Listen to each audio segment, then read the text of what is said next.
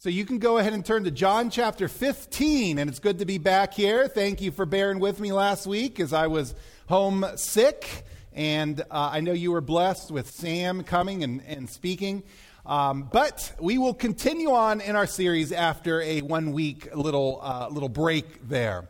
Now, most of you know the words of Neil Armstrong from the Apollo 11 mission when he stepped onto the moon's surface. And he said, this is really cool. No, did he say that? He said, that's one small step for man, one giant leap for mankind. That's a pretty well-known little quote there now. But you probably don't know the words of Buzz Aldrin on that same mission. Aldrin brought with him a communion kit that his church gave him. And so the dinner time, I would say that evening, but I don't know if they have evenings in space. I didn't look that up.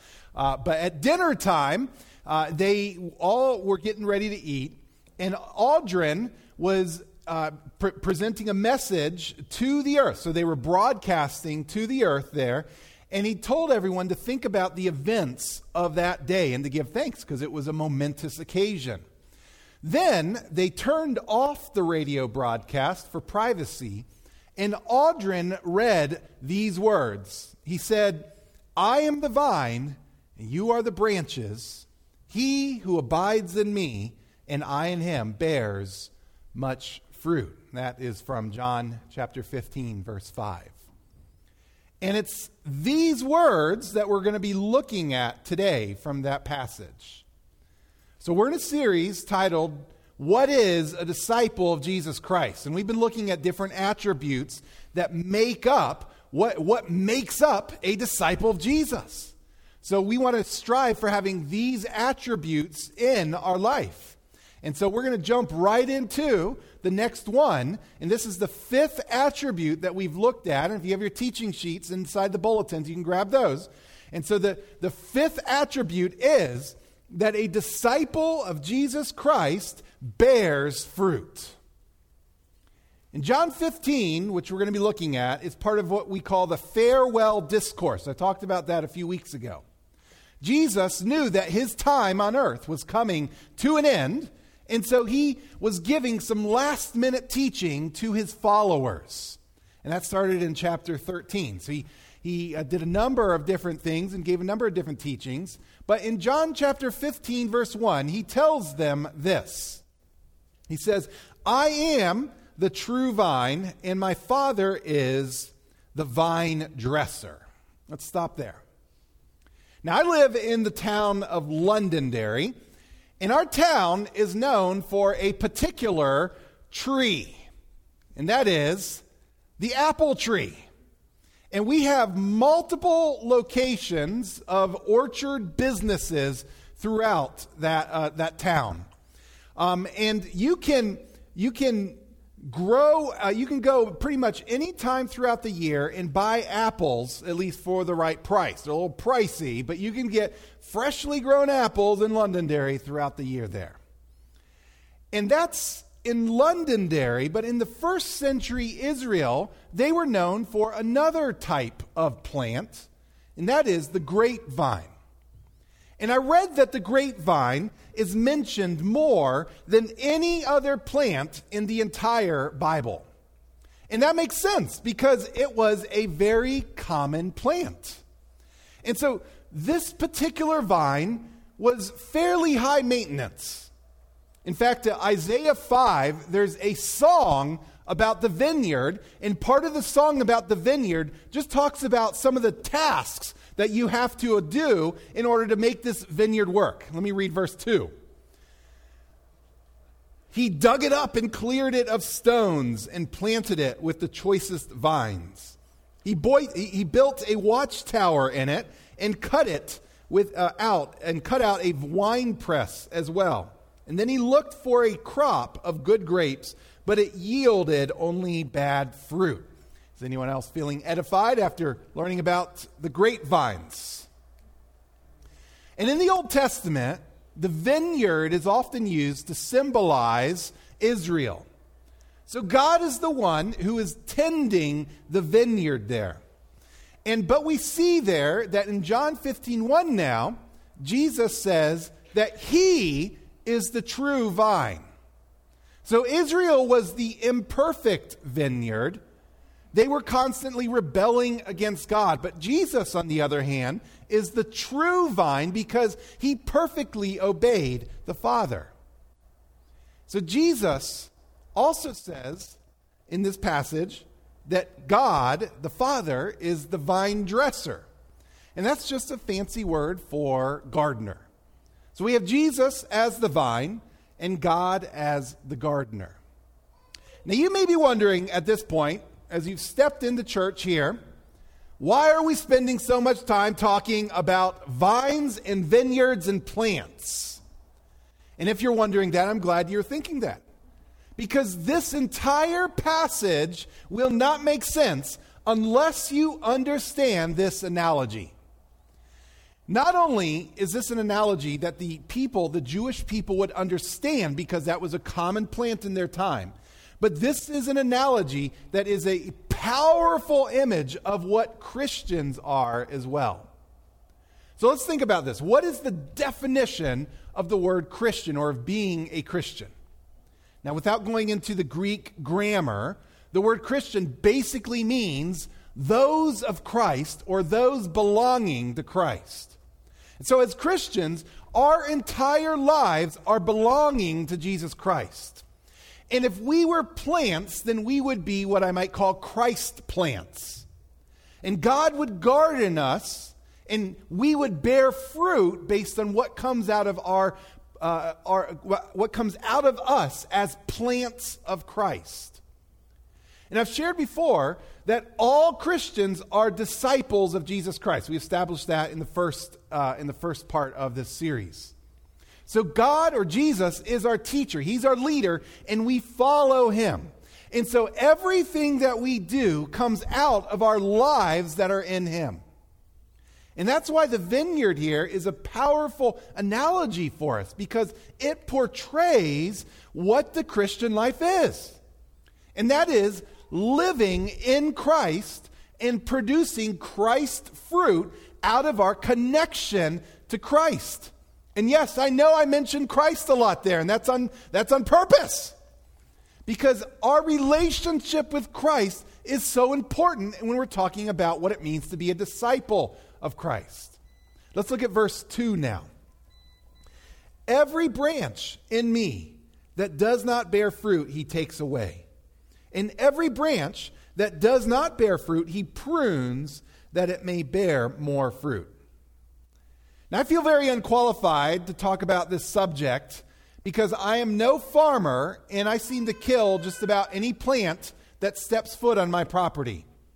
In fact, I see weeds sort of blown onto our grass, and they wait for the wind to blow themselves somewhere else because they know they're not going to make it here on my yard. It's that bad. But the basic idea that Jesus is giving here is that vine branches need to bear fruit. And if they don't, then they need to be removed. Why is that? Because they're taking away the energy from the branches that are bearing fruit.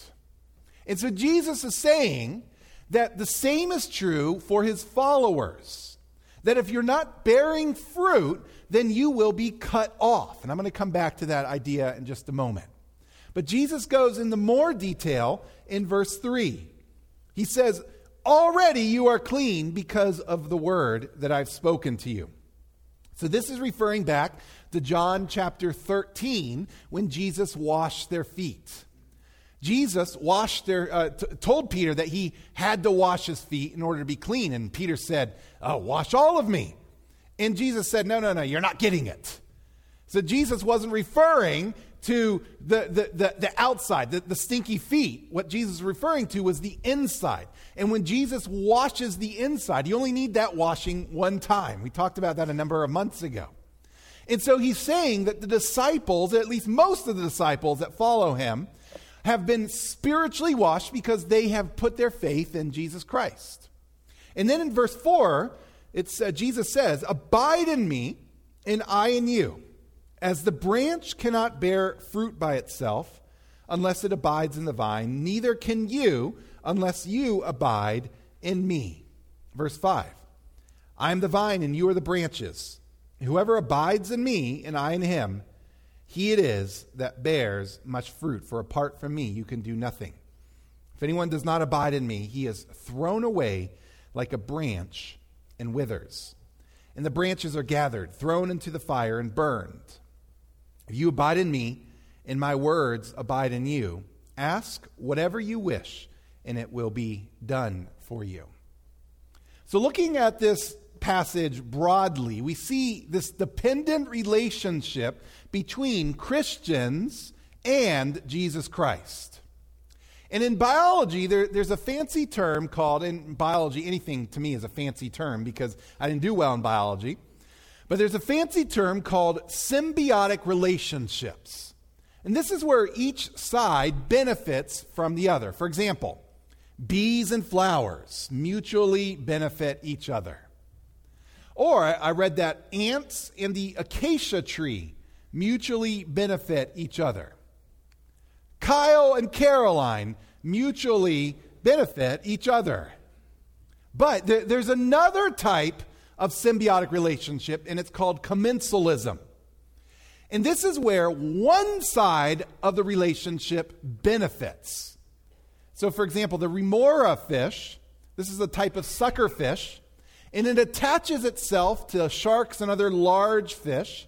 And then when the sharks eat, they're apparently messy eaters, and so these fish feed on the scraps that are left behind from the shark.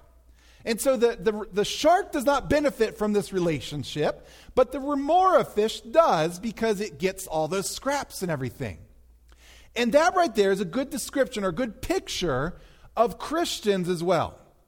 That we benefit from our relationship with Jesus. Jesus doesn't need us, but we need him. And apart from him, we cannot bear fruit. Now, I'm going to be talking more about the abiding part in a moment, but I want to point out what Jesus says in verse 6, because sometimes people can confuse what is being said here. Let me read it again. If anyone does not abide in me, he is thrown away like a branch and withers, and the branches are gathered, thrown into the fire, and burned. So what is he talking about here? Let's just think through everything that he said up to this point. In verse 2, he said, the branches that do not bear fruit will be cut off. And why are they not bearing fruit? And the answer is pretty clear in verse 6. That's because they're not abiding in Jesus Christ. And so what is someone who is not abiding in Jesus Christ? If a person doesn't abide in Christ, then they are a person that is not a Christian. Because a Christian, by its very definition, is someone who abides in Christ. And so I don't see Jesus here talking about someone who can lose their salvation, who was once saved and then gets cut off. I see Jesus referring to people who follow him but don't truly know him. You may ask, what do I mean? Well, Judas is a perfect example of this. Judas, one of the disciples, hung out with Jesus all the time. He listened to Jesus' teaching. He saw Jesus do miracles. And in the end, though, Judas was not a true follower of Jesus Christ. I want to ask you, what about you? You're here in church, or maybe you're listening online. And I want to say that's very, very commendable because that's far more than what many people do for their spiritual lives. But there's a difference between hearing about Jesus, even reading the words of Jesus, and abiding in Jesus. And you can attend church all your life and not be a Christian. You can know all sorts of things, and all sorts of stuff. You can answer all those quiz questions that we saw before the service and still not be a Christian. Because a Christian is one that abides in Jesus. And that brings us to our main verse, for our purposes at least, that when it comes to knowing what makes up a disciple of Jesus Christ, then a surefire way to see if they're a disciple of Jesus Christ, is to see what they are bearing. Verse 8. By this, my Father is glorified, that you bear much fruit, and so prove to be my disciple. And that word prove literally means to come into a certain state or possess certain characteristics, to be or to prove to be or turn out to be. So not only is Jesus saying that God is glorified when we bear fruit, but the act of bearing fruit proves, meaning it possesses certain characteristics to prove to be that you are one of his disciples. So this is extremely important for every follower of Jesus Christ, because the fruit is what shows that we are followers of Jesus. Now, notice I said shows, not makes. And so our works, our fruit, are not what makes us a believer, but it certainly shows where we are at spiritually. But this whole idea then raises two very important questions that we're going to discuss now. And here's the first question. What is the fruit that Jesus is speaking about here? When Jesus says that you bear much fruit and so prove to be my disciple, what fruit is he talking about? To answer that question, it's helpful to remember the overall picture that Jesus is giving. So again, Jesus is saying he's the true vine, God the Father is the gardener, and we are the branches that come out of the vine. And so everything we produce should come out of our connection to Jesus. As Christians, there are a lot of different types of fruit that we can produce out of our connection with Jesus. So let me give you several examples. Probably the most well-known passage on fruit is from Galatians 5. But the fruit of the Spirit is love, joy, peace, patience, kindness, goodness, faithfulness, gentleness, and self-control. Against such things there is no law. So here we see that the fruit, as the Holy Spirit works in our life, there's fruit that comes out, and that's love and joy and peace and patience. So these are examples of bearing fruit based on the Holy Spirit working in our life. But that's certainly not the only fruit that the Bible mentions. In Hebrews chapter 12, verse 11. For the moment, all discipline seems painful rather than pleasant, but later it yields the peaceful fruit of righteousness to those who have been trained by it.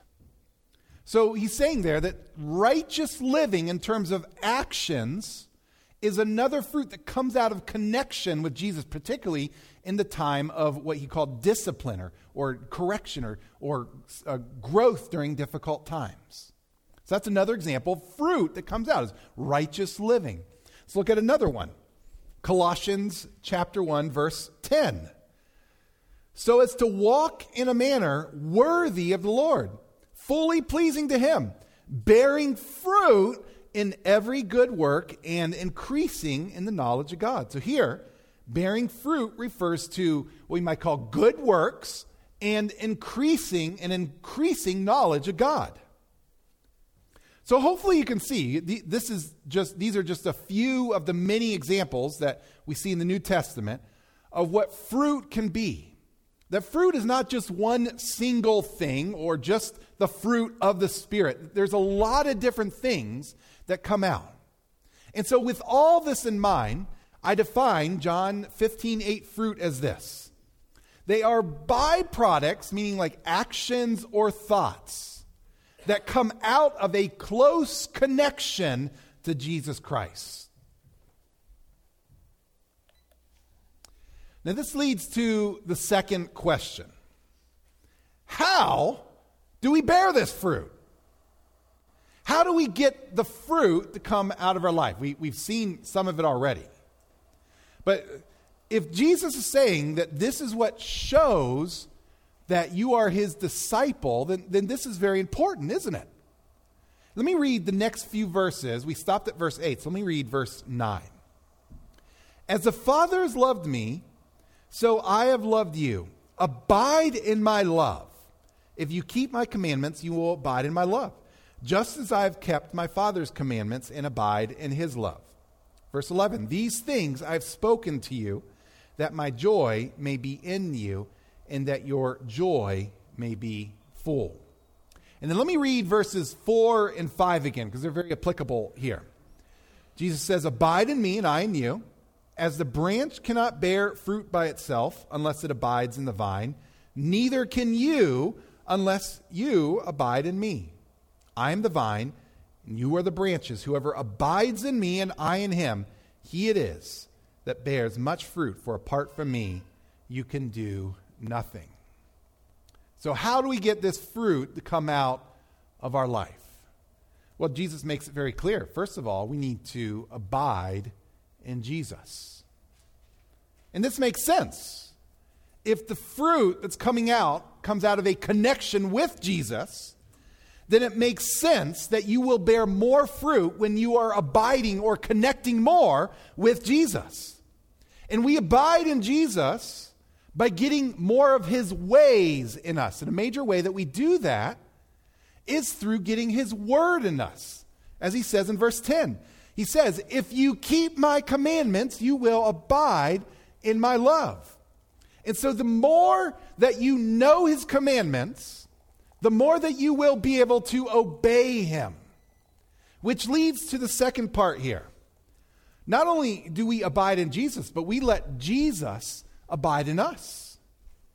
So it's one thing to get Jesus near us. And that's a good first step.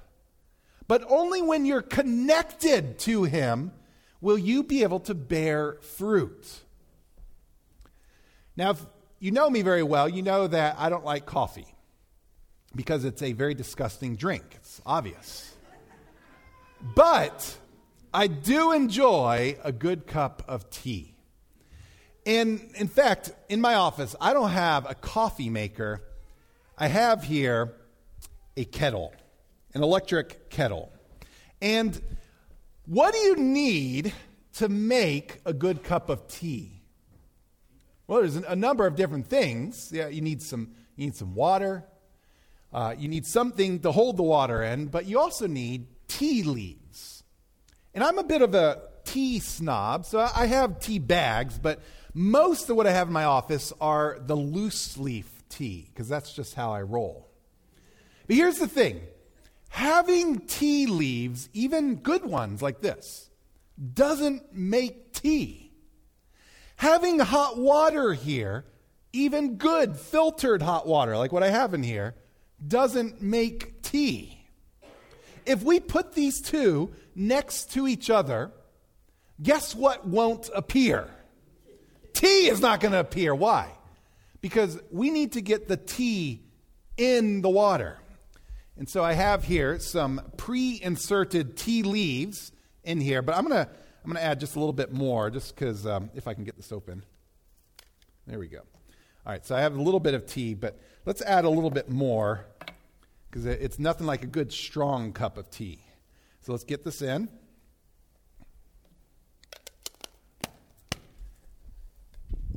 All right, so now we're going to put this in the water.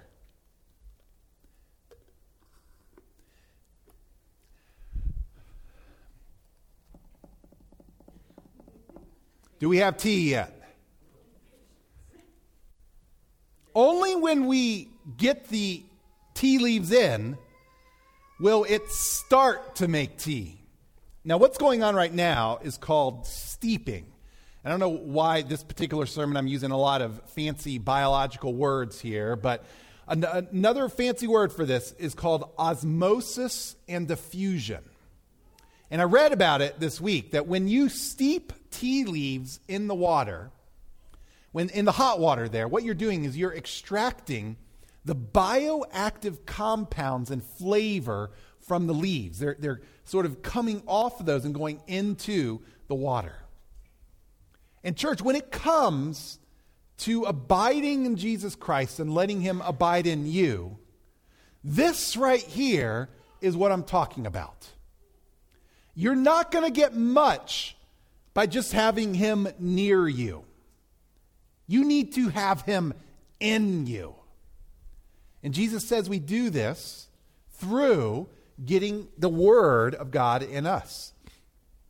And when you do that, when you get him in you, when you get his Word in you, there's these high concentrates of thoughts and actions in the heart of Jesus that slowly begins to diffuse into you.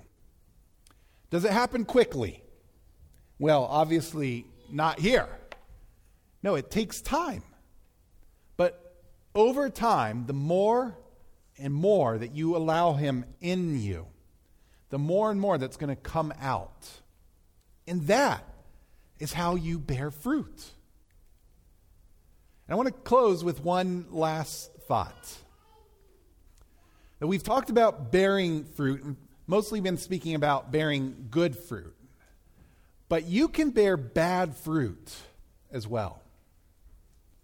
I came across an article from the New Zealand Herald that I want to tell you about. And it's about Americans named Mark and Anna. And I couldn't tell if they lived in New Zealand or if this was just an article about happening in America. But Mark and Anna had 3 daughters, and they were very surprised when they found out that a 4th child was coming.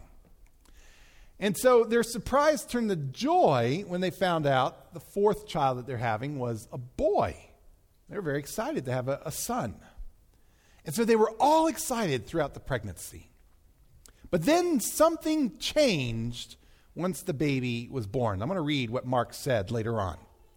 He said, as soon as the baby was born, it was clear that I was not the father. He was clearly another ethnicity to Anna and I. I was shocked, absolutely shocked. Not only I discovered that the child I was expecting was not mine, but I discovered that Anna had been unfaithful. So he never saw it coming. They had a strong relationship, or so he thought. They described each other as best friends with similar values and interests and hobbies. And all that changed when a baby with a different ethnicity was born. Now, how did that happen? Well, I'm not going to go into the biology of that part with fancy words, but it came out of bad actions. Bad actions, and this is a sad example of what can also happen to us spiritually as well. Jesus talks about this in Matthew chapter 7, verse 17, where he says, every healthy tree bears good fruit, but the diseased tree bears bad fruit. And so the fruit that we bear is determined by what we abide in and what abides in us. So what you steep into your life will determine what comes out. So if you're noticing a lot of negative fruit coming out of your life, then I want to challenge you to think hard about what you're letting into your life. If you have wrong actions, wrong thinking, or wrong influences, or a number of other wrong things that are abiding in you or getting close to you, all of these can lead to bad fruit. And the scary thing is what Jesus said, that your fruit is what glorifies God, but your fruit is what also proves that you are his disciple. And so bad fruit is a very scary indicator of where you are at spiritually. And most of you know the phrase, I'm going to close with this. Most of you know the phrase, you are what you eat. For example, I tell my kids, if you eat goldfish and hot dogs every single time, you're going to turn into a big goldfish and hot dog. A goldfish dog. But I came across an article that actually explains this very idea. It said, in a literal sense, we can all agree that it's true that you are what you eat. Nutrients from the foods we eat provide a foundation of the structure, function and wholeness of every little cell in our body, from the skin and hair to the muscles, bones, and digestive and immune system. And so, in other words, what you let into your body essentially provides the foundation for all the different cells in your body. And the exact same thing could be said for our spiritual lives. That what you let in is going to provide the foundation for the rest of your spiritual life. And so, if you're abiding in sin, then guess what type of fruit is going to be coming out? More sinful fruit. And so I want to challenge you today to take a hard look at what is being produced out of your life. I want to challenge you to not settle for mediocrity or for sinful fruit, but instead to pursue godly fruit. So I encourage you to get into Scripture. And the more that you will get it in you, the more that you're going to see your life transformed and godly fruit coming out of you. And I do want to let everyone know that it begins with putting your faith in Jesus Christ. You can't abide in Him unless you ask Him to be your Lord and Savior and ask Him to be part of your life. Unless you give your life to Him. So that's the first step.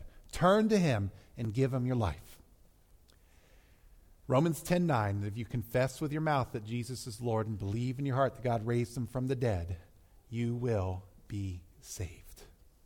So it starts with that. But from that point forward, it's a process of getting the good stuff in you to filter through your life, and then the work in getting the good fruit out, to produce good fruit out of your life. And that's what we, as Christians and as disciples of Jesus Christ, are striving for. Let's go ahead and let's spend a moment now in prayer. Father,